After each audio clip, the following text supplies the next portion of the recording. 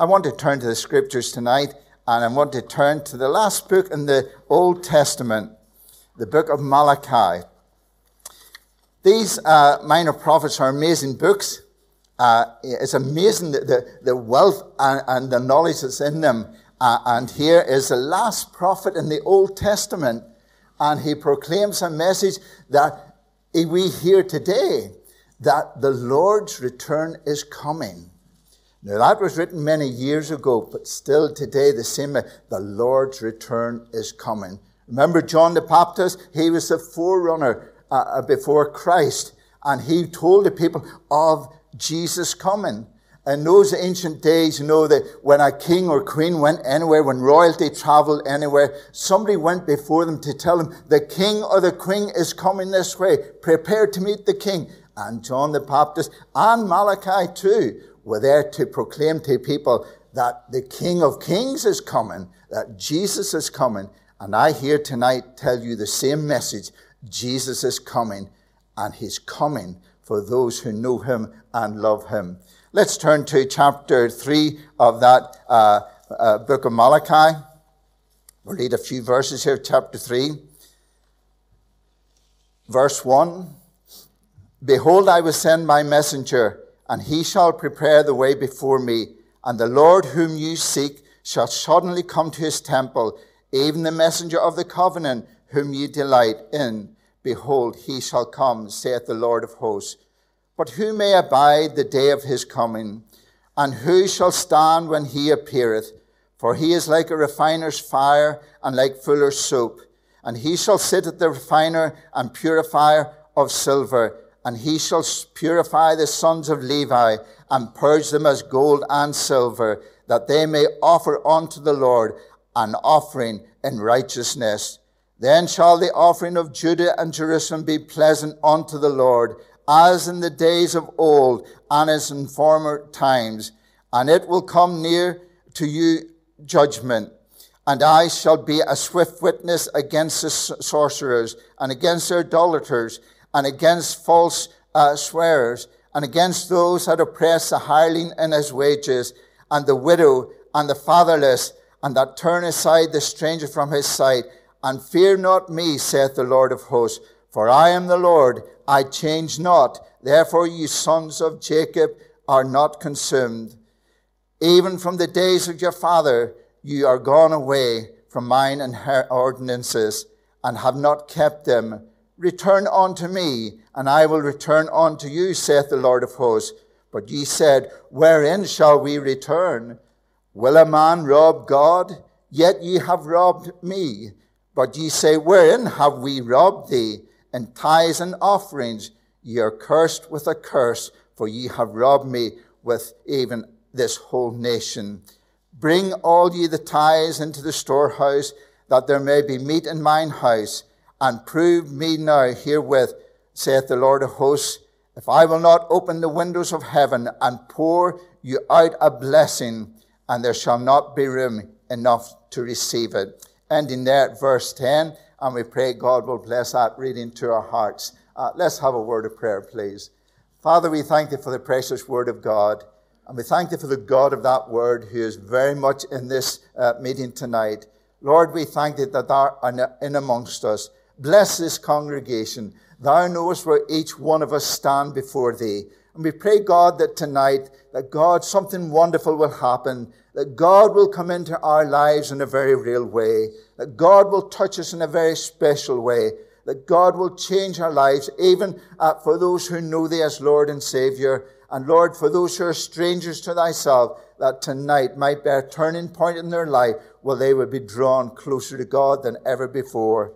Father, we thank you that we have a wonderful God, a God who is gracious, a God who is kind, a God who is compassionate and forgiving, a God who wants to come into our life, a God who wants to be close to us, a God who wants to take us and use us. And Father, we pray that even tonight, that thy Holy Spirit will touch each one of us afresh. And Lord, that we might hear thy speaking voice, and that we might bypass the speaker, as it were, and listen to God's speaking voice, because God knows each one of us better than we know ourselves. So come, Lord, and meet with us. Again, we thank thee for fellowship, and we thank thee for opportunity to worship. We thank thee, Lord, for the wonderful pieces we were singing there prior to the service. And Lord, for those hymns that really have a wonderful message in them that speaks of the love of Christ and the love of God. And Father, we pray that we might know that love, and it might dwell within us till we're overflowing, and it might pour out into this community here in Ballynahinch, and in fact all through Northern Ireland and all through the UK, that spiritual tide might turn and that many might come to know Christ because of the example that we set in our lives. Bless us now, we pray. Bless the young people that are here tonight. They are very precious in the sight of the Lord. Touch them, Lord. Claim them for thyself, that they might grow up to know Jesus as their Lord and Savior. As they step out into that big world, that they might take Jesus with them, because he will protect them, he will bless them, and he will give them many good things that this world cannot give. And we pray this in Jesus' name. Amen. Amen. There's a story that goes about a teacher who was teaching children, and he said to the children, he said, can a man or can anyone rob your mother or your father? And the children put up the hand image and said, of course, yes, people can break into your house and steal from you. And they said, can a man steal from your pastor? And they said, well, no, he's a special person, the young people said. And they thought about it. And then one young boy put his hand up and said, yes, they can break into his house too, and they can take things belonging to him. That's true. And then he asked a question, can a man rob the queen? And they thought very seriously about it and thought of all the security that the queen is trying.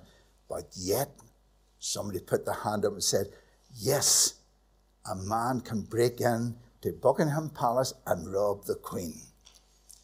Then the last question he asked was, can a man rob God? And they thought for a while, and they said, nobody would ever rob God.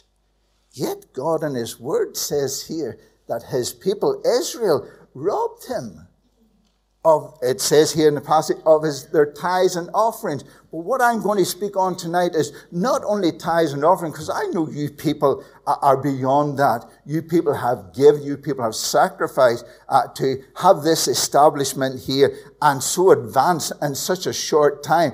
God has been using you and you have been generous, and God has blessed you with such a fine facilities here to reach out to this community.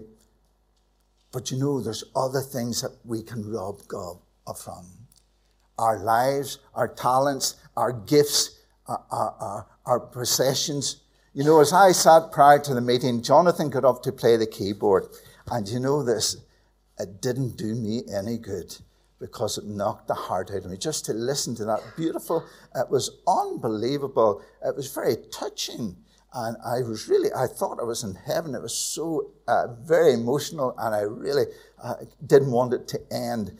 And then when the pastor and our brother gets up to lead the singing, and you go into the singing, I stop singing at times. So you might look at me and say, that's a bit of a dummy up there. He can't even sing. But I like to listen, and to listen to the folk singing behind me. And it's just amazing to hear people who have joy in their heart, people who know the Lord, people who want to sing praises unto God. And praise the Lord, the masks are away, and we can open our mouth and we can praise God for all his word, and we cannot praise him enough. He is a wonderful Lord. So I am always touched when I come into this gathering and to hear you sing and to hear the music. It is very, very touching, and it brings back many memories to me. But you know, God is wonderful God. He cares for each one of us. He knows us better than we know ourselves because he made us. And he knows when we're up or when we're down or when we're struggling or when we're rebellious. Sometimes you say, I'm not going as deep as that as people want us to go in the Christian church. They expect too much of us. God's looking for too much of us. But you know, we cannot give God enough. And it's important that we give him our life. We give him our all. We give him our gifts, our talents, our ability, our availability. We give it to God that he can take us and he can use us for his glory. Malachi was proclaiming a message to the Israelites, a nation of God's chosen people, and they rebelled against God. Because I want to look at another verse here. In chapter 2, verse 17, it says this here, "Ye have wearied of the Lord with your words, yet ye say, wherein have we wearied? When ye say, everyone that doeth evil is good in the sight of the Lord, and he delighteth in him. Or, where is the God of judgment?" And we look into the world today, and we see the evilness of man, and the depravity of man, and the immorality of man. And we say, where is the judgment of God? When is God going to step in and rectify things? Have you ever asked that question? You know, I had a friend who is a minister, a godly man, and he took cancer of the tongue. And then it swelled and it went into his mouth and into his face, and the face swelled away up with fluids. And the family asked me, would I like to see him? I was very close to him, and I went to visit him. A young man in his 50s. And when I went to see him, he was in a hospice here in Northern Ireland. And when I went to see him, it was the worst sight I ever saw. He was so swollen in the head, he couldn't lift his head up. He couldn't speak to me. His lips were swollen out. And he just did this for me, that I would pray with him. And I prayed with him. But I came out of that hospice, and I did say these words, why should a man in his position who was faithful in preaching the word, why should it happen to him? Israelites say the evil men were succeeding in life. They were prospering in life. We look at Ukraine and Russia. We look at Russia and the leaders of the Russian state who are very corrupt and are mega billions. They're worth a fortune because of their corruption. And all these very rich men who have stolen from the state. And even the commentators say when this war here that Russia is very poorly equipped. Because the finance hasn't gone into armory, the finance has gone into people's back pockets because of greed. They want more. A million is not enough for them, and a billion's not enough for them. They reckon Putin could be worth 200 billion. They don't know exactly, but they say he could be the wealthiest man in the world with corruption. And we say this here, where is God's judgment? Evilness seems to prosper. But let me tell you, according to this passage here, and throughout God's word, the time is coming when things will change. Jesus' return is coming soon. And it's so important that we're ready to meet him.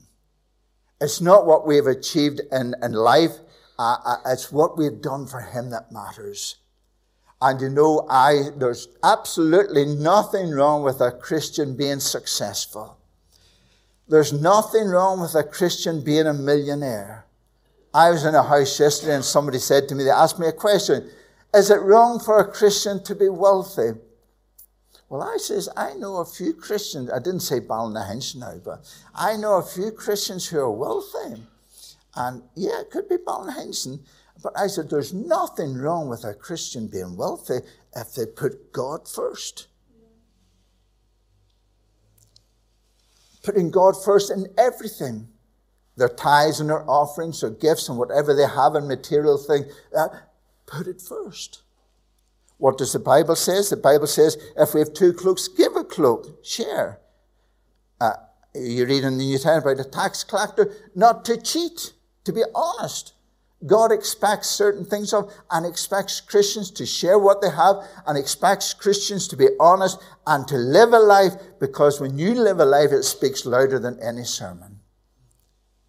And you'll meet people out in that society there that will never come in under a church roof or into a church gathering. Living the life speaks louder than any sermon. God knows you're here tonight. God knows where you stand before him. God knows if you struggle to read his word. God knows if you struggle to pray to him. Haven't got the time, Lord. And when I do have the time, I'm too tired. God knows all that. You can't hide anything from him. Yet, he loves you. And he wants to come into your life. And he wants to redeem your soul. And he wants to take you. And he wants to use you. And when he uses you, he is no man's debtor. He will give you many things in return.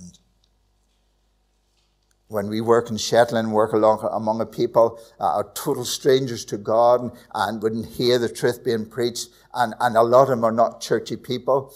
And people say to me, how long have you been in Shetland? And I said, well, coming up 10 years. And they said, you still have those people that don't believe in God. What are you doing?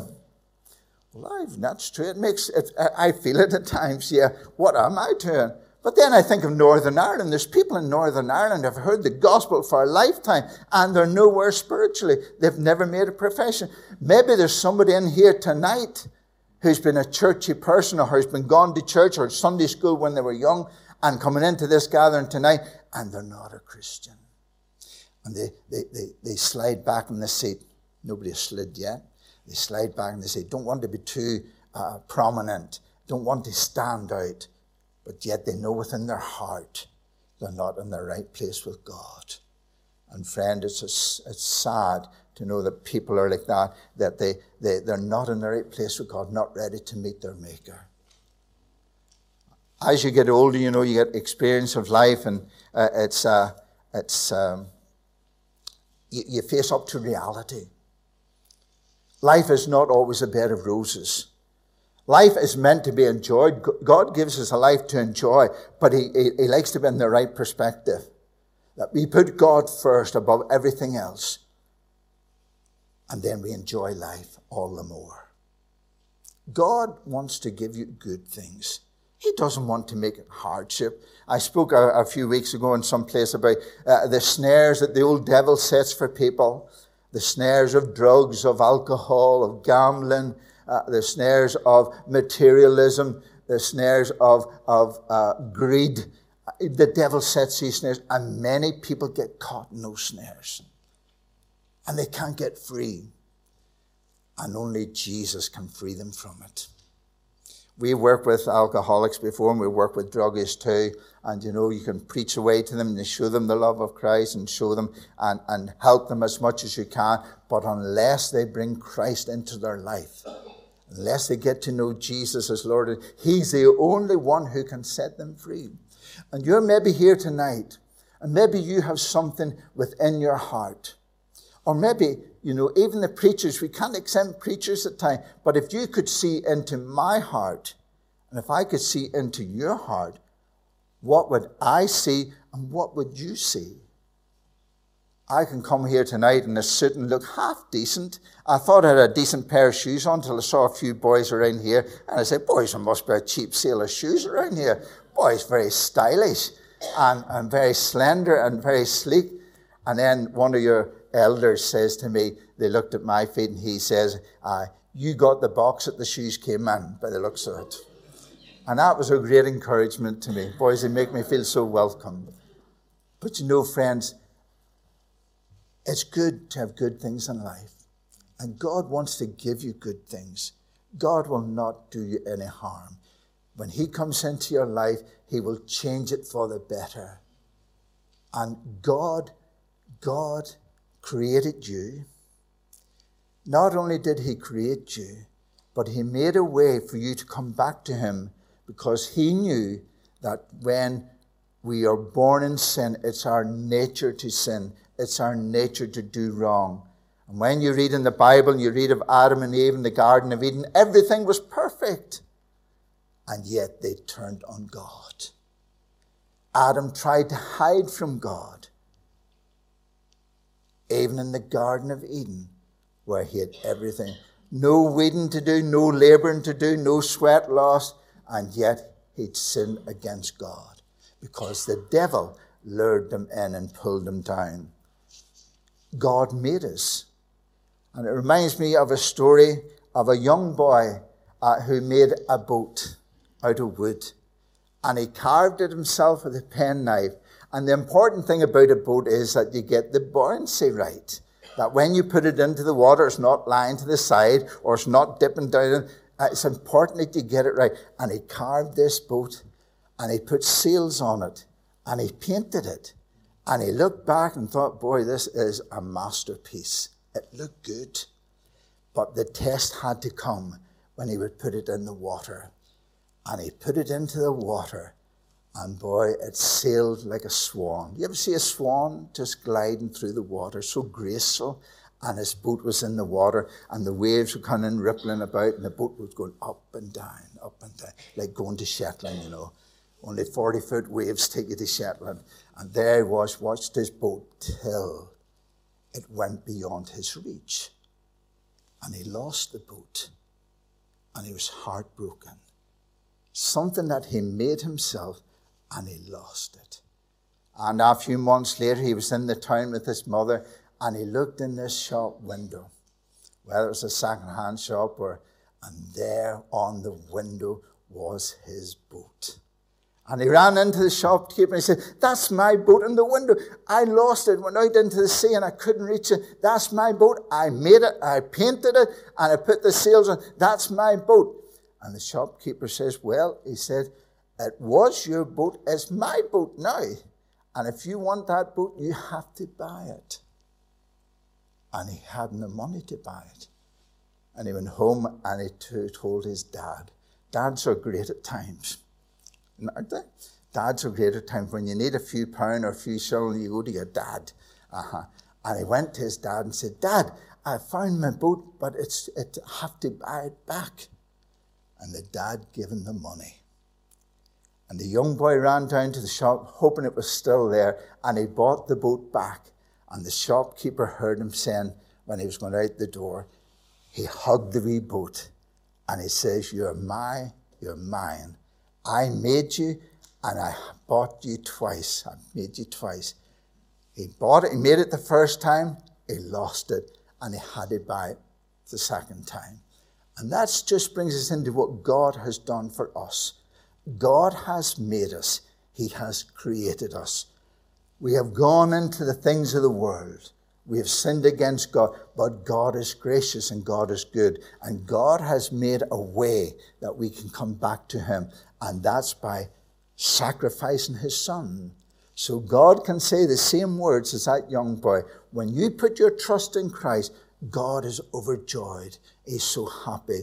And he says these words, you are mine again. You are mine twice. I have made you and I have bought you. Bought you by the precious blood of the Lamb. And it's so important, friend, that you get this right on this side of eternity, that Jesus died for you. When I look at my life and see, as I came up through life, and I was a very churchy person, I went to everything in the church, but I didn't know Jesus as Lord and Savior. And you know, there's an old thing creeps into your life. I think maybe with men more so than women. It's a wee thing called pride. Well, it's not a wee thing, it's a big thing. Pride. I was good living. I thought I was better than others. I didn't know I was a sinner. I didn't know that I needed Christ in my life until the Holy Spirit guided me into a mission hall one night and I heard the gospel, and that night I called and sought the Lord to be my Savior. And Jesus came into my heart, and Jesus forgave me my sins, and now I'm a child of God. And I've never regretted that day. And friend, if you're here tonight and are a stranger to Jesus and to the things of God, God understands, and he's calling on you tonight to put your trust in him. Why? Because time is running out. Our days are numbered. Jesus' return is coming soon. Some preachers will say, oh, well, you know, there's a certain time, certain things have to be fulfilled yet. Some preachers will say, no, Jesus could come anytime. So I like to play it safe. And what I say to you is, no matter when he comes, you be prepared. You know him as your Lord and Savior. Don't leave it too late. Put things right now. Call upon him and let Christ come into your heart. When we see some young people in Shetland and they get saved, and as you heard in my report many times, a young girl who put her trust in Christ at 14, and she's so bright for the Lord. She's unbelievable. She's on fire for God. And I trust that the pressures of life and even the churches that they're in, that they don't put that fire out. Because sometimes the church can't put the fire out when a young person has zeal and wants to do something great, or an adult too who wants to do something for the Lord, that they can put that fire out. But have that zeal. Get into the right place with God. Trust in Jesus. He made the great sacrifice. This prophet here warns Israel that Jesus' return is coming soon. He speaks about John the Baptist. He doesn't mention his name, but he does talk about the forerunner. And then he talks about Jesus as well. And that passage there, compared to the passage in the New Testament, John the Baptist, is about 500 years of a difference, they reckon. And yet the prophet prophesied that. And it happened. And the Bible also says that Jesus will come again. And that he will come soon. And that we're living in the days of God's grace.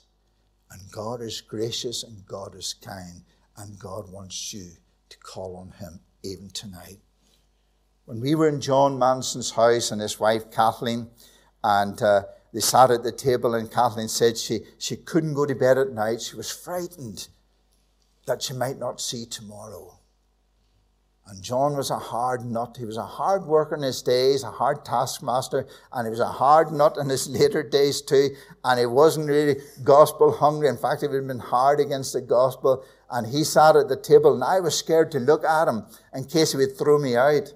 But I just had to ignore him, and I looked to Kathleen. And Dorothy was with me that night too. I said, Kathleen, you can put it right at the kitchen table. We can just pray to God, and you can ask the Lord into your heart. And she says, I want to do that. And John, out of the blue, just shouted, I want to do the same. And when I looked at him, the tears running down his face. And that night, both of them put their trust in God and asked Jesus to be their Lord. As simple as that. In their kitchen table. They didn't have to be in a church building. They didn't have to be after a preaching sermon. It's just the Holy Spirit worked on them. And the Holy Spirit brought them under conviction. And we were just there. We couldn't save them. All we could do was point them to the one who could. And that's what I want to tell you tonight. I cannot save your soul. Tim cannot save your soul. The people of this congregation cannot save your soul. But they can point you to one who can.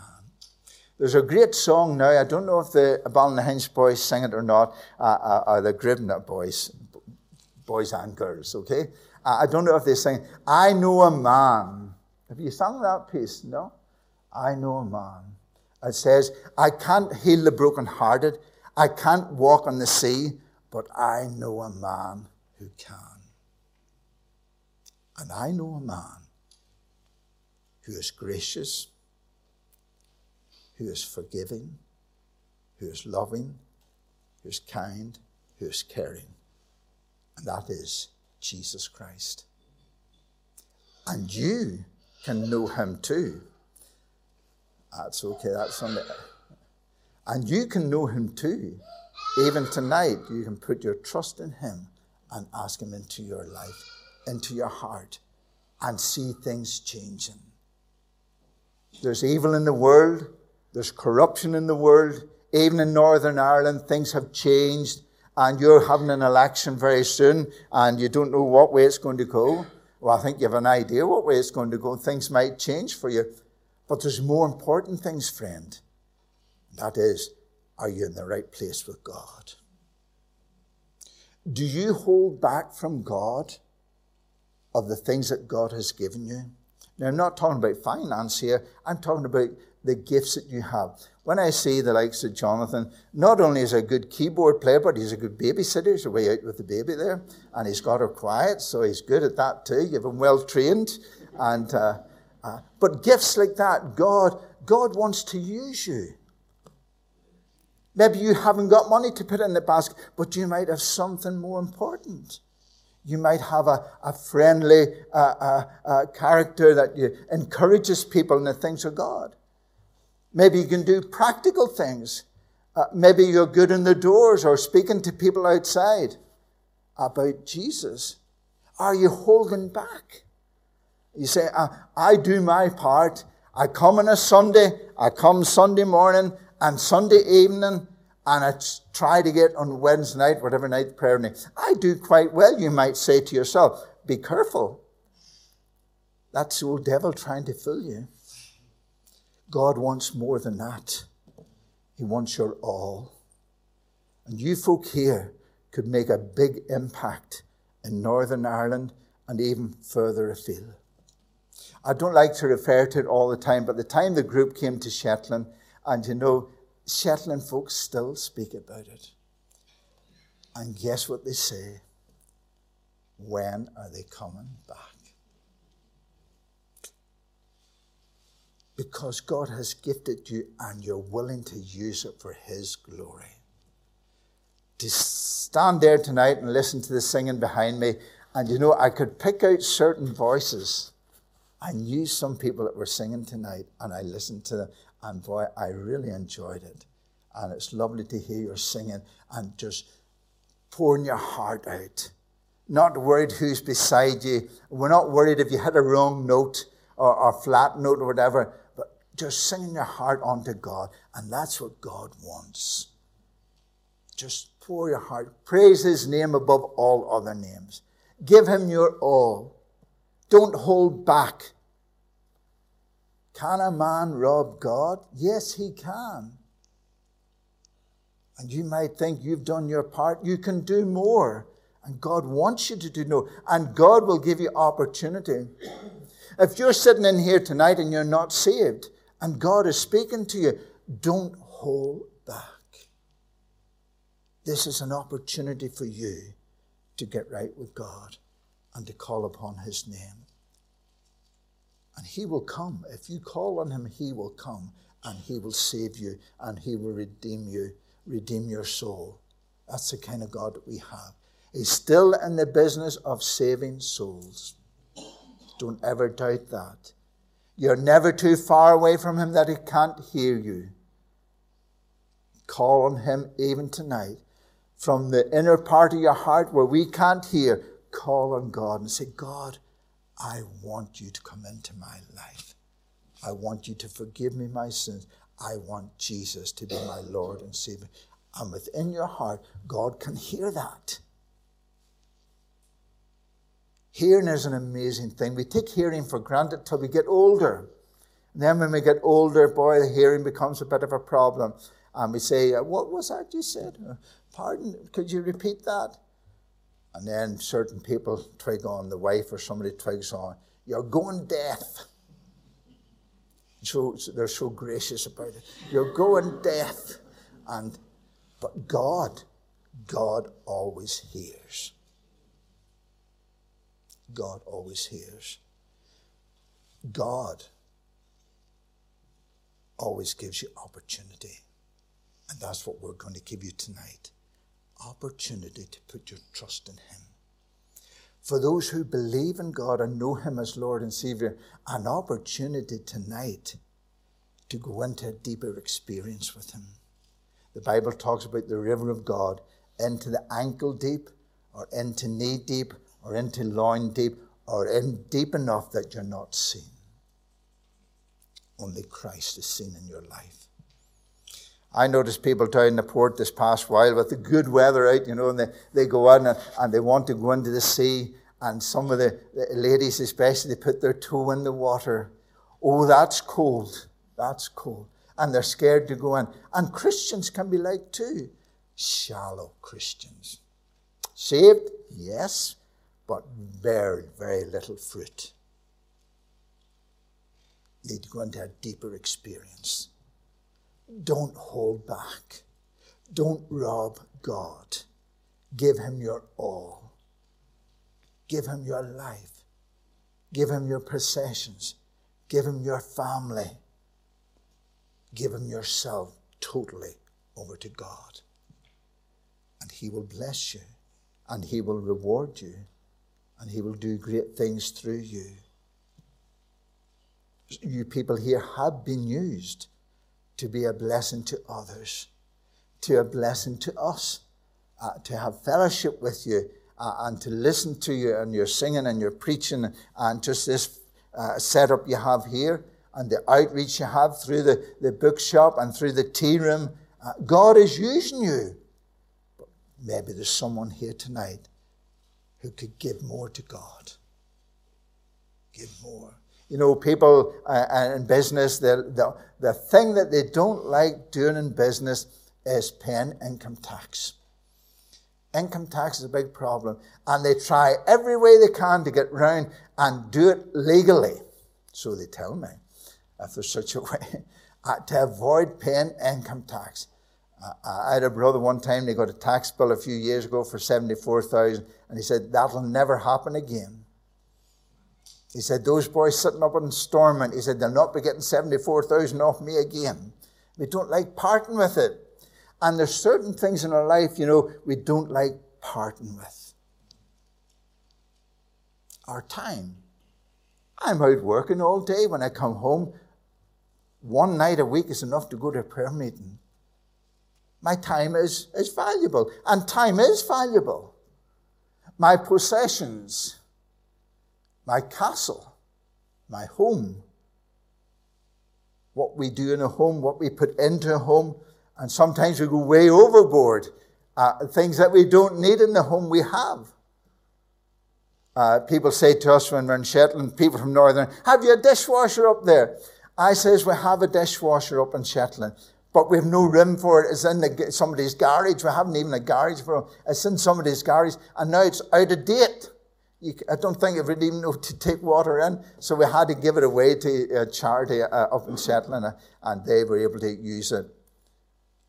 And nothing wrong with having a dishwasher, by the way. Nothing wrong with having a bit of comfort, but make sure that God is first in your life. Make sure God is first, is number one. Give him your all, and he will give back to you. God is no man's debtor. God knows what you sacrifice, what it costs you. God knows all that, and he will reward you. He will not hold back from you. He wants to pour blessings upon you. He wants to give you more than you're getting if you just give him your all and put your trust in him. There are many people out in society, you know, and we were going to a place the other day and a Sunday morning, and they were Sunday morning, the sun was shining. People were out walking dogs, people were cycling, people were jogging. I'm not talking about a dozen people, I'm talking about hundreds of people.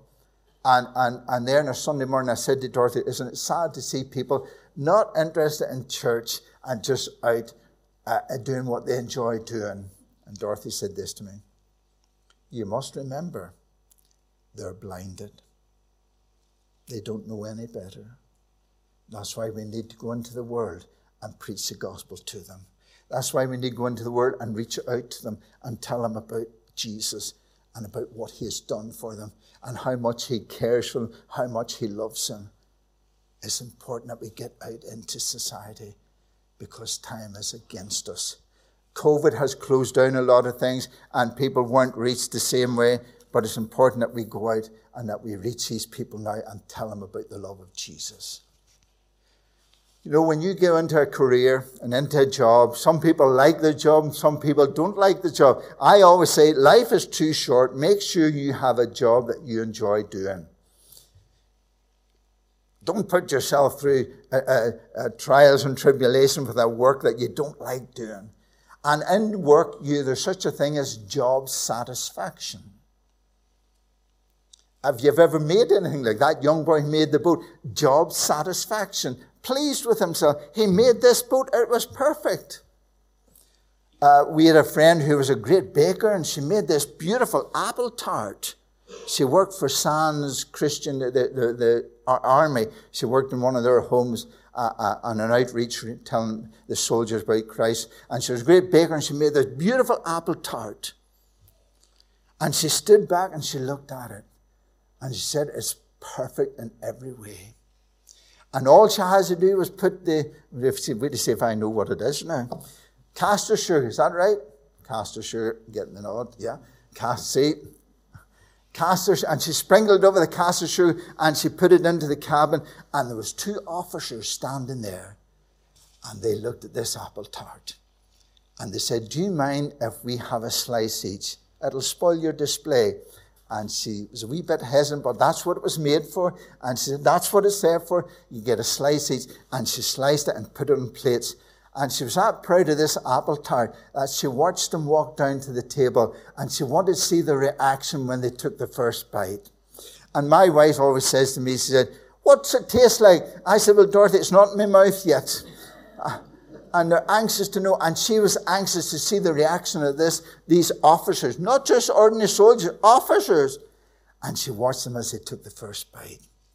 And she wanted to see that pleasant, the smell, the aroma of the apple, and then the flavor of the apple. And she wanted to see the reaction. And it was different to what she expected. And their face turned sour. And they came up to her. One of them said, I hate to tell you. And she said, what's wrong? He says, you didn't put castor sugar on it, you put salt. And she was so caught up with herself. And job satisfaction, there's no harm in job satisfaction. It's good to have a wee bit of justifiable pride in your work. But I worked at engineering, told me I made things. And sometimes I made them and they turned out good, and sometimes they weren't so good. And I remember my boss saying to me, Maynard, this piece you're on now, he says, is this going to be your masterpiece? And I said, what do you mean by that? Well, he says, you're on it long enough. He says, you need to get moving on. And job satisfaction when you see a job well done. Let me tell you, there's no greater experience of telling somebody about Jesus and about pointing them to the Savior, and then to see as life comes to an end for them that they've gone to be with the Lord. There is no greater satisfaction. Should somebody give me £10,000, it wouldn't give me the same thrill as pointing someone to the Savior. Have you ever experienced it? Have you ever witnessed to someone about Jesus? Have you ever told them about the Lord, what he's done for you and what he's done for me? And to know that through your experience, and as they listen to you and as they watch your life and your actions and your reactions, they know that Jesus is in control of you. Have you ever experienced of knowing that someone through your witnessing has come to Christ? I'm beginning to think we're too long in Shetland because some of our people are passing on. And I said, boy, it might be our turn soon for coming on, passing on. But it's good to know that you've been there, that you had the joy of telling them about Jesus, and people have put their trust in Christ. And should the time come for them to go with their Savior, there's no greater joy and no greater satisfaction to know, even for one soul, to leave Northern Ireland and go to Shetland, for one soul, it is worth it. Have you ever experienced it? Has God given you opportunity to witness for him? And maybe somebody here tonight, in this gathering tonight, somebody has witnessed to you, and you know what way you ought to go. You know what decision you ought to make. And you yet haven't made that decision. I would lose my friends. I would embarrass my family. or my family might rebel against me. When I went home and told my mother and family that I got saved, you know what they said to my brothers? You didn't need saved. You were always churchy. You were always in church. You didn't need saved. Who told you that nonsense? And they just didn't understand. And you think you might lose friends, or friends might make fun of you. They're not friends. They're not true friends. When you come into a fellowship, especially here, and you put your trust in Christ, you have brothers and sisters in Christ who will stand with you and who will help you and who will encourage you. And as I say to people, fellowship is vital. You need fellowship with the right people. People say to me, what advice would you give in bringing up a young family? I said, bringing up children today is very important that they get into the right company. That they mix with Christians, that they mix with people of the same way of thinking. When they mix with people of the world, and we do have friends out there I have friends who are not saved, but I don't let them influence me. You don't let them influence you. You need to take your stand for God and for Christ. What I say to you tonight as I close this meeting is, where do you stand tonight? Do you know Jesus as Lord and Savior? Have you the experience of His saving grace?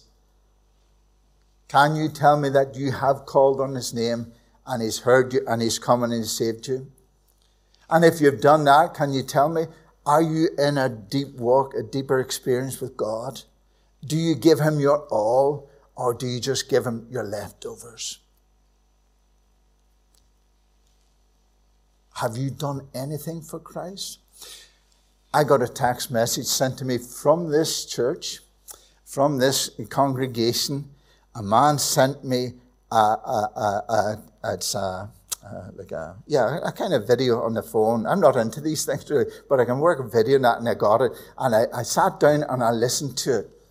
And I thought, boys, what a blessing it was. It was a simple story, an illustration. And I said, what a blessing that was to me. Something as simple as that. Speaking in children's language. You ever get that?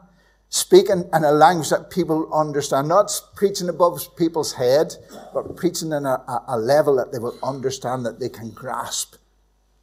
What a blessing it was to me to be in that and to watch that.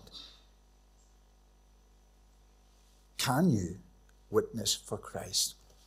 There was a lady, a friend of ours, and she was a fine, fine Christian woman, and she found it very difficult to witness. She was an out-and-out Christian, but found it very difficult to witness until she asked the Lord to fill her with the Holy Spirit. And God came down and filled her with His Holy Spirit. And she went out, and in her very gracious way, she reached out to many, knocking doors and giving them a gospel tract. And God used her in a simple way, but in a mighty way. God used her. And God can use you here tonight. Friend, what I say to you as I sit down, get into the right place with God. Get saved is the first step. For the Christian, go into a deeper experience and see what God can do for you and with you. Young people, walk close to God at all times. That's an evil world out there. Make sure when you go into that world, whatever career you have, whatever job you want to, make sure you take Jesus with you. Walk close to Him. And He will protect you, and He will bless you, and He will reward you for your faithfulness. As we say in Shetland to the young people, and Shetland is we have the oil industry, we have the fishing industry, and they bring in a lot of money, and we say to the young people, when the young boys come off the fishing boats, the Jaguars and the Bentleys and that type of car sitting with the drug barons in it. And the young men come off the fishing boat with their money, cash, and they go over to these cars and they buy what they need to get their fix, I think they call it, and they buy what they need. and they're caught in a snare. Out there in that society, even in Northern Ireland, the devil has snares set, especially for young people. And it's important that you know Jesus and that you walk close to him and bring him into your life in a real way.